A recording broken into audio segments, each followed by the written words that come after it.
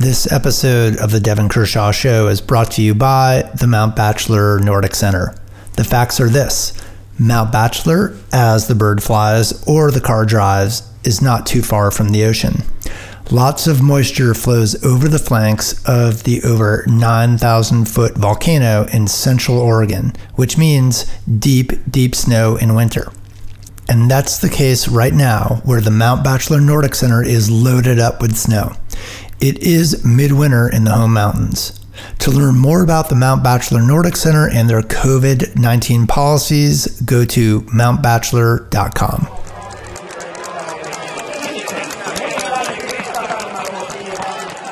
This is Jason Albert, and you're listening to The Devin Kershaw Show from Faster Skier. In this episode, we speak with Zach Caldwell Putney, Vermont ski whisperer and wax nerd. We've received here at the podcast several questions from listeners asking about the difficulty of waxing for both skate and classic, as well as ski selection when the temperatures spike beyond the melting point for snow. And this has been the case in Oberstdorf, Germany for the last week or so, which is the site of the 2021 Nordic Ski World Championships. So hopefully on the pod, we'll be answering some questions related to waxing and ski selection when it's warm. That said, it's a rest day at World Champs, so no race breakdown in this episode, just wax and ski talk. And yeah, we're stoked to have Zach back on the podcast. Jess Cockney is the only repeat guest we've ever had. And now we have Zach Caldwell on the podium, which we're thrilled to have. And as people at home have been seeing, like, the pictures have been really fun. It's sunny. People seem to be enjoying themselves with cutting their suits into shorts or into short sleeves and that sort of thing. But it actually becomes a real challenge for the technical staff, all the people that are in charge of the skis, and making sure the athletes have the best skis they can. And the reality of the fact has been that in the first couple of classic races, especially on the women's side, Faster Skier's an American podcast, Jason's American, Zach's American, and the Americans have struggled with their ski speed in the classic portions. While in the classic sprint, their skis were really slow. And in the pursuit, while I didn't notice it as much, Jesse Diggins wasn't that thrilled with the ski speed there. And we just got a lot of questions about why could that be? And everyone's hearing the term salt. And I think when we use the term salt, people think that it's like road salt, which melts the snow. And it's a slightly different chemical compound, of course, and that they use on the course. But it changes the tracks in a big way. So we'd love to start with that. Like, had you been there on site, because you've been at championships where it's been above 15 degrees Celsius and nasty conditions, and what are the variables that keep you up at night before big races like that? Well, most of the difficulty is experienced by the athletes. I mean, so everything changes around freezing, right? You take snow that forms in the air in these little crystals, and it comes down and it's all storybook and beautiful. And then it starts to transform immediately at any temperature. But as you approach the freezing point, you get this kind of wild exchange of latent heat as the snow is melting, refreezing, and the interplay with moisture in the air and the whole environment. The whole thing just goes off. It gets really, really crazy in a super narrow window. If you ever look at like a kick wax catalog, there's like 2 kick waxes for the whole range up to, within a couple degrees of freezing. And then there's like 12 kick waxes from -2 to +2.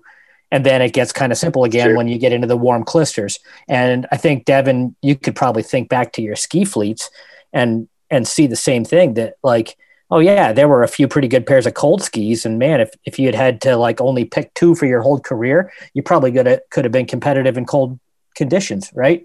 But absolutely. But you get into that range where the moisture starts moving around and right around that freezing point, and it gets wild and woolly.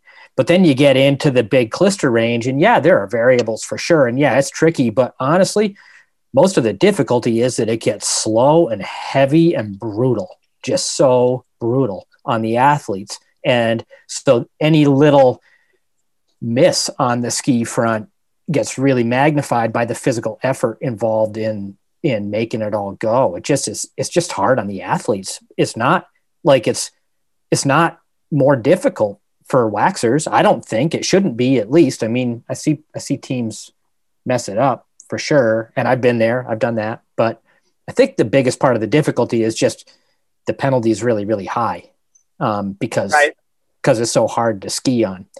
And then, when you add salt, I think, again, you add a huge amount of unpredictability. Like on the one hand, it makes the skiing way better while it lasts, but when it breaks, it tends to break horrifically and get really dangerous, like terrifying. Like, so, the bottoms come out on the corners and all of a sudden you're going from like what feels like a salted alpine course into these deep holes and ruts. And it's just insane, what the athletes have to do and the athleticism required. And you can start to see that, in the later races over the last few days, the people who are moving their feet well and standing on the skis well, they're everything looks better. And it's not all because their skis are better. Some of it is, but the skis look a lot better for someone who's not just off balance. So I think a lot of the difficulty is really experienced athletically in these circumstances. And in fact, as you get above freezing, it melts faster and faster. But by the time you're into like snow cone territory, it's pretty stable, actually. It's just water and ice. And like, it's not like it's changing all that dramatically. No, and one thing to expand on that, and this is something that I've witnessed, and this is where like big tech teams that maybe people at home that don't follow high level skiing or don't know it intimately. What is crazy at these championships? So Zach, I mean, you're not only an expert in all things equipment, but you're also an expert ski grinder. And we're not going to go all the way down that rabbit hole, but for just to quickly spell it out, like all ski grinding is essentially like pressing a pattern into your ski mechanically and into the PTEX. The PTEX feels hard if everyone flips over their skis and sees that black stuff. It's hard, but it's not that hard. And you can, with the machines, you can cut patterns into it to try and like get rid of the water and dirt and all that sort of thing. And what is crazy is big teams. So what I think is interesting is at these championships, big teams have a big advantage when it goes to 15 degrees. And one big reason is they travel with stone grinders. They travel with stone grinders, and Norway will travel with 3 different brands of stone grinders with them to championship. They have done that in the past. And, German Biathlon, they had 3 separate grinding machines at the World Championships, at the Biathlon World Championships that just happened in Pokljuka, Slovenia. And can you just talk about like how important it is to get the grind right when it gets warm? And not just warm, because the other thing too is people that have been following this championship and maybe following social media before the championship, when it was colder, there was lots of snow, then it starts melting. It gets crazy warm. Like I said, it's been above 15 degrees Celsius quite a bit. And then it starts getting really dirty. So you have like dirty, warm snow that's kind of like Zach saying, like falling apart. It's a real struggle for all the organizers to keep these races together when it's melting so fast. But can you talk a little bit about like the importance of fresh grinds on? Oh yeah, no, when, I mean, when the conditions are warm. It's critical. It's really critical. So there's a lot going on here. So, not only is it fresh grinds because you want to be working on base material that's, got some life to it, isn't all played out. And in fact, in the wet, the quality of your base material is not the most important thing. The quantity of floral material you have piled onto them, it becomes more critical. But the quality of the structure. Now, you said when you started talking about it that the structure is pressed in, and we should make a differentiation. It's cut. Yeah. It's exactly because that. Now we're going to expand on that exactly. Hand structure, right. We're going to get to in a second. So I meant cut in. It's a heavy machine, and it's a stone grinder. So think of a heavy stone spinning incredibly fast, cutting a pattern into the PTEX. Yeah, and it's not all that fast. You can put your hand right on the stone. It's not a scary abrasive. It's actually a pretty mild process because the material, the technology is, it's grinding technology is metalwork, but it's applied to plastics here, and so it's a kind of niche application of an industrial process, and everything has to be really built around the needs of the skis. And it's a very, very mild application. The pressures are pretty light, but the result is, you cut a structure in. Essentially, these things are like CNC lathes. So you have a diamond tool that's got an exchangeable tool end on it, which is little either natural or synthetic diamond corns that you push into the structure on what amounts to something like a CNC numeric controlled lathe, and you dress the structure with a series of cuts that create a pattern in a negative form that then gets cut onto the ski to create, what we call a structure, but it's a pattern, it's a texture.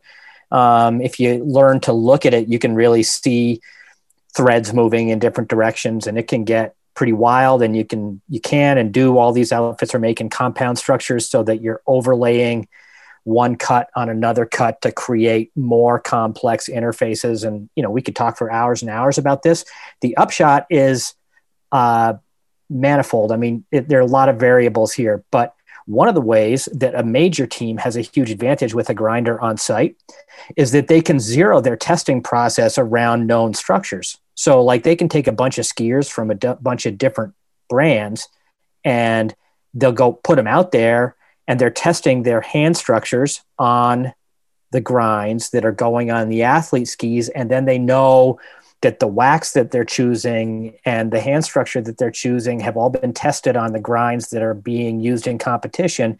You compare that with a minor nation like Canada or the US without a on-site grinding program, or even an off-site grinding program that gets utilized. I mean, these outfits are taking factory produced race grinds, and each of the ski factories has a very professional, really good grinding program, and they've got great technicians developing structures on really like the same high-end equipment. The quality of the work is very, very good, but it's all different from every brand. And so, you got skiers out there on like Solomon and I'm, thinking of the US team with like, Solomon, Fisher, and Matsus out there for the women's pursuit, if I'm not mistaken. No, Fisher. Yeah. Was Haley out there? Yeah, she was. Yeah. Solomon, Fisher, and Matsus had wildly different wet structures, like different concepts together. And the team is trying to generalize their lessons in terms of material testing. I mean, base materials are hard enough, but then you have different base grinds, and it's crazy. Some of the best skis I've seen the US team make in wet conditions were in Sochi, where the cross-country team collaborated with the biathlon program and had access to Muck Bauer's Wintersteiger machine, which the biathlon group brought over. And, I know specifically, for example, that Noah Hoffman's skis in the 50K, which were really like very, very good in that field, were with one of Muck's grinds, a 7 grind from his whatever that meant at the time, from his machine. And I've still got those skis here. That's fun. And yeah, so when you can control the process at that level, it makes a huge difference. And each of these companies can be producing good grinds, but you're never going to have an optimal result when you're starting with that much variability in the team. Exactly. And I think this is important for people that are really interested in these kind of things to think about at home. Exactly what you just said is this has been the struggle. This has been the plight of the smaller teams, is exactly what you just said, Zach. And I know I'm just going to repeat what you said, but it is so paramount. There is if you're on Solomon, if you're on Fisher, if you're on Matsus, if you're on whatever, if you're on a quote unquote team grind, then the technicians are out testing the grinds first. That's the first thing they test. Then they narrow it down to the best two, let's say the best 2 grinds. Let's say like a USA 1 and a USA 3 if they had a system like this. Then they can apply, they tell all the technicians for the athletes, that's like, listen, USA 1 and USA 3 are the best grinds, so forget about the other stuff. It's not working well. Okay. Then the technicians can start using this, what we've been talking about is hand press structure, which is really just a handheld tool with a metal bit in it that you're just running over the ski that is cutting a new pattern. But again, where the complexity becomes is the grinder has cut a pattern into the ski, and then you're going to press a pattern on top of another pattern. And you need to know that those two patterns, the grind and the hand structure, are playing on the same team and not just going to get all janked up with dirt. That's happened to me a number of times in my career, and it's super frustrating.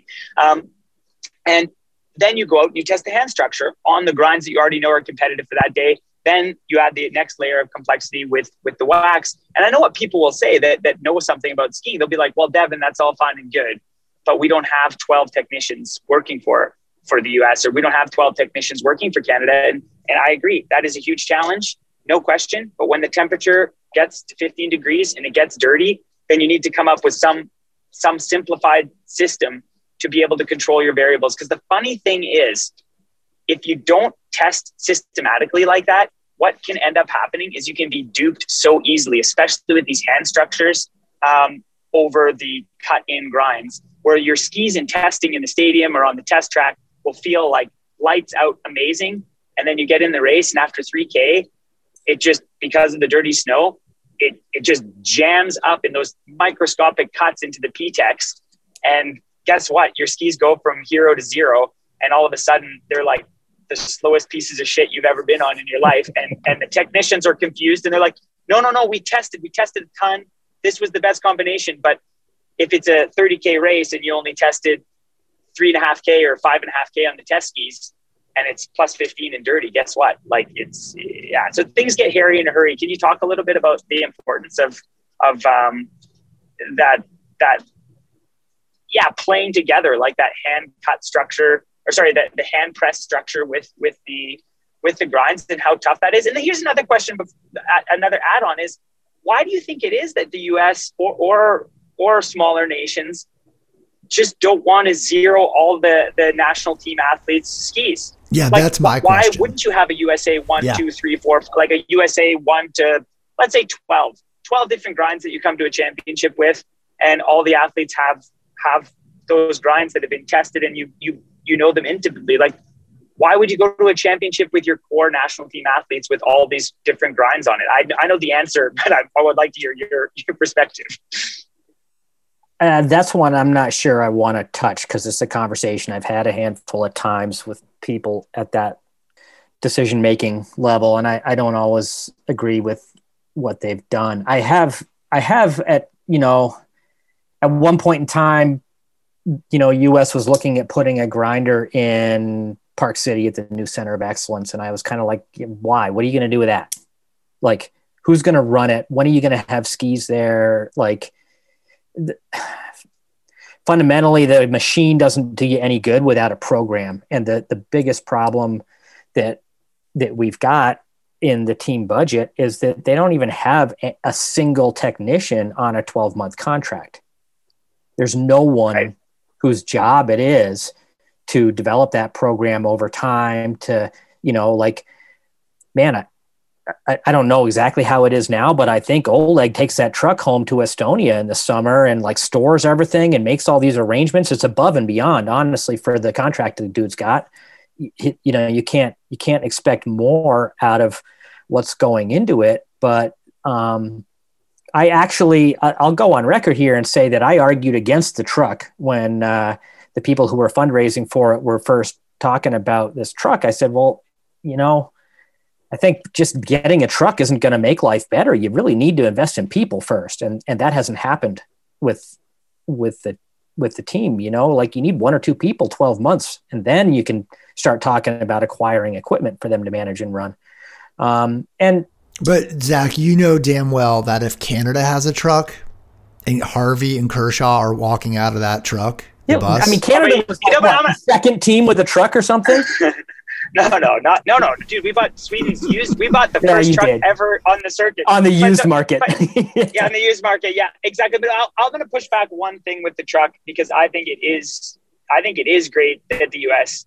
Oh, I totally agree, and I owned up to being wrong. I called up the head fundraiser, halfway into that first year. Well, because I was over there doing skis for Hoff that first year, I think, in the truck, and I got back and I called the woman up and I was like, I was totally wrong. It's a game changer. Yeah, okay, good. Completely changes the environment. Okay, good. Good. Yeah.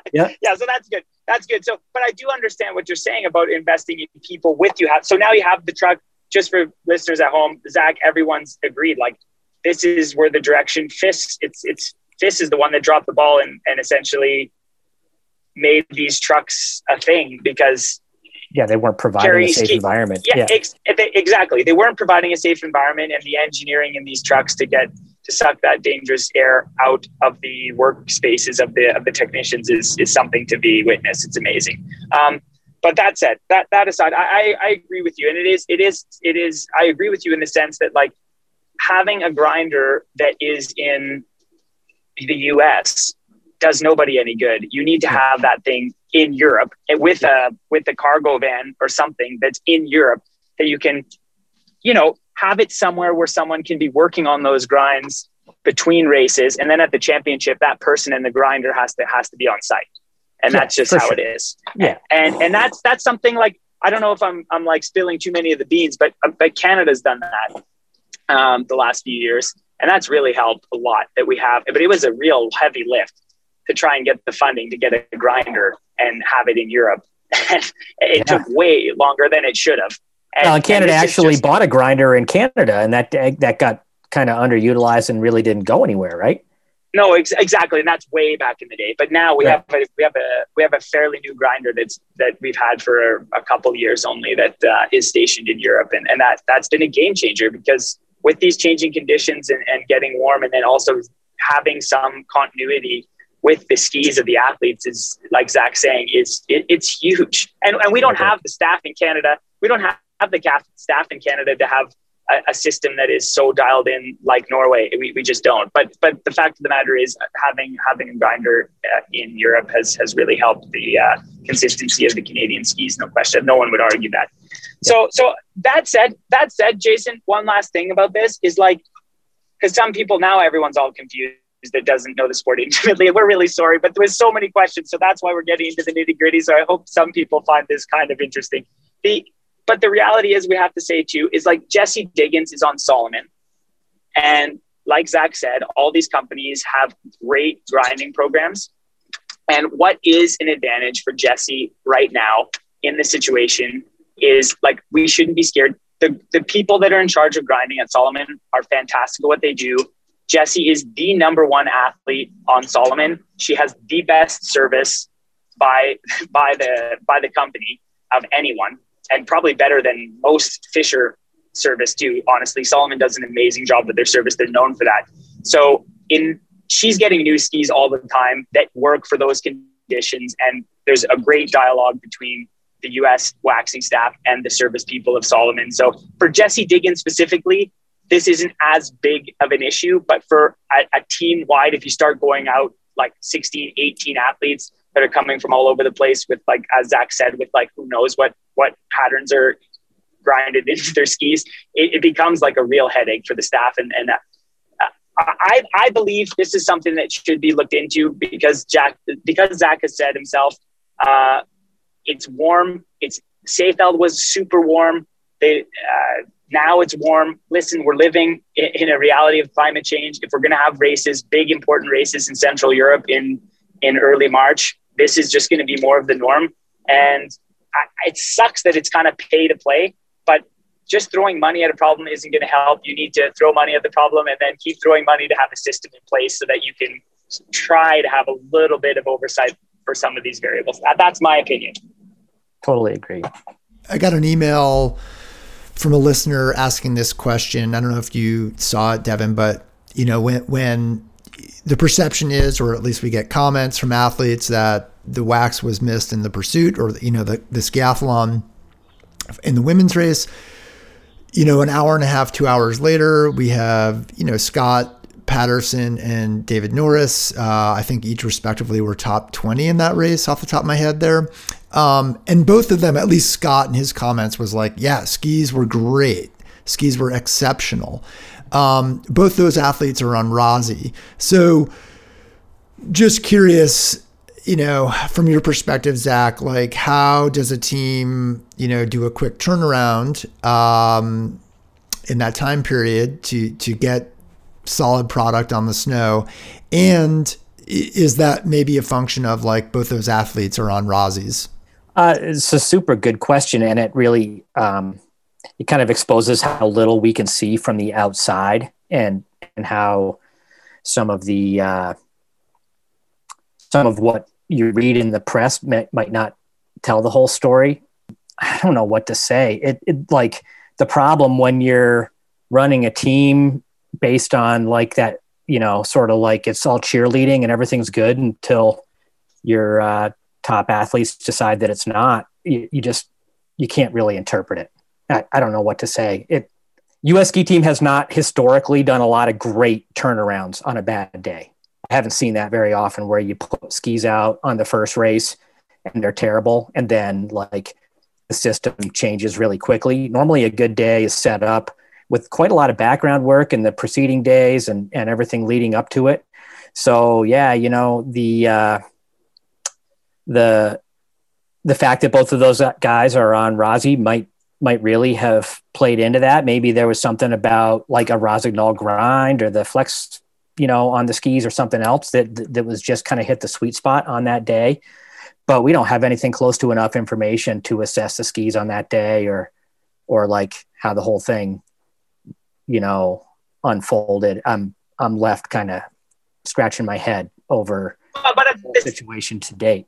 There are so many test skis that are perfectly prepared that are sitting there. And if you get feedback, no matter what, no matter who gives you the feedback, it could be your superstar, or it could be like the person that just scraped onto that last fourth spot for the championship. All that feedback gets taken in super constructively by professional wax staff. And they're out retesting their test skis, going about it. And you know what? Like, I know at least like when I've worked with the Norwegians and the Canadians in those environments, yes, I agree with Zach. I've never seen, I've seen it twice, but that's it.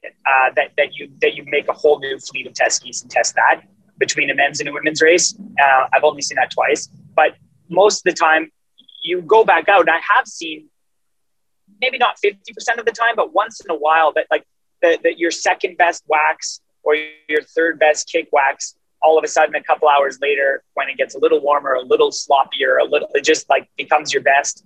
And all the guys have that all dialed in, and it does not take them long to move to that third best, or like in the women's race, rip wax and change it. It's no big deal. But you're right, Zach. It's a full scale change when you're changing everything, like changing all the glide, changing the hand structure, changing the grip bag. It doesn't happen. There's no time. 2 hours is not enough time. So you need a good system beforehand. And all teams on race day have a system to be able to move within the products that they've already tested for the women's race between those. It's not hard for them to do. And one of the things that might have happened with the U.S. team is they might have just got a little ahead of the warming curve. They obviously those guys are tracking the temperature profile every day, and they might have waxed the women's skis with wax that they knew was going to be good when it was, hot and broken. And then it might have just not broken. It might have just stayed hard. And, they're on kick wax for breaking tracks, and they're instead skiing on hard tracks. And, a couple hours later when the guys go, everything's kind of come into focus a little better. And the decisions that they made the days before about the buildup on the skis started to make better sense. I mean, the guys have gotten burned by that one millions of times, like over and over again, because most of the times the testing is focused on the first race. And so often the guys have ended up on junk skis because everything was pointed at the first race, and there's relatively little retesting. So, it wouldn't be that big a surprise if essentially all of the testing and setup was kind of pointed just a little later in the warming curve.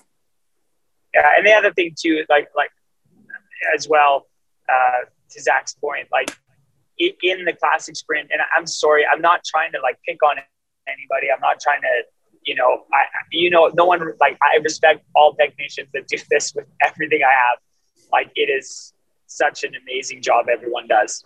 But again, like in the classic sprint, not to just keep repeating myself, but the American skis in the classic sprint were obviously slow AF. Like, they were so slow. Oh man, you don't very often see skiers of that caliber and skiers of that known caliber afraid to stand on the skis around corners because they're going to hitch up and pitch them onto their nose. Exactly. Like, when a Sophie can't stand on her skis, then like you got a problem.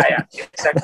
Exactly. So they were really, really bad and slow. Sorry, in the classic sprint, but yeah, like much to what Zach was saying, we couldn't see all that much with the images on the pursuit. But you know what, I 100% give the benefit of the doubt to professional athletes, like especially someone like Diggins that, you know, yes, she'd be the first to tell you she's not the best classic skier in hard conditions, but she's made such great gains, especially this year, in her technique and her timing and being able to have her weight in the right places in classic. If she was disappointed with her skis, like I have no reason to believe that she didn't feel like she had the equipment to contend. And I think instead of like, you know, Monday morning quarterbacking here, like I just think it was just such a wonderful performance by both those Alaskan boys to be 14th and 17th. They raced beautifully, and I'm so happy that they felt that they had the equipment to make it happen. And I'm really looking forward to the races to come. And I do hope that all the American staff that is just busting their ass out there for these guys take a lot of confidence and get some of their confidence back, get some of their swagger back after seeing that, hey, Norris and Patterson had awesome skis, whatever adjustments they make, or maybe they didn't make adjustments, it doesn't matter. When the proof's in the pudding, when you're out there on course and you're seeing skis that are running really well and you were the one that made that happen, or you and your team are the one that made that happen, I think it couldn't have come at a better time, and they'll be ready to rock for the next races. I thought the skis in the team sprint looked great. Yep, you know, I thought Rosie and Sadie had great skis, super competitive skis, right in it to medal, no question, or to win. They had awesome skis. So it looks like the confidence is back with the U.S. staff, which is awesome. And we got some great racing to come. And Diggins has been saving up for this big one. It's a lot of pressure. Even here in Norway, like Therese Johag's just been answering media questions all day long today about like, you got beat by Diggins in the last 10K skate. So it's going to be a lot of pressure, but the course really suits her well. It suits Solomon when it's warm, and Sloppy Solomon's really good in that condition as well. And with all those great corners, I'm cheering for Jessie. And she can't do anything more than her best. And she's had a great season, not just a great season. She's historic. She's won the overall World Cup and she won the Tour de Ski. So no matter what happens now, you can't say it's a failure.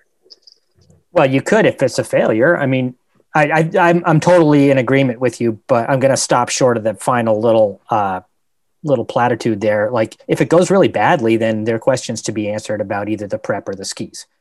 Jessie's at a level where 15th again in that race would be, you know, there are questions to ask there, and that's fair. That comes with the territory. But honestly, I don't think that's going to be the case. I think they'll nail it. No. I think they'll knock it out of the park. And the other thing too, if no matter what happens, but say the world championship, just doesn't click exactly like you wanted. I really believe, yes, I know Marit Bjørgen has been able to do it. I know she's won the overall World Cup countless times coming to the championship and won like 5 medals. But when you try and reach for everything, Alex talked a lot about this yesterday, Jason, when we talked together. And like, when you try and reach for everything, once in a while, you'll get most, but miss some. Oh, for sure. So if like, we're just talking hypothetical, but say whatever, for whatever reason, it just doesn't go for Diggin, the U.S. women in the relay.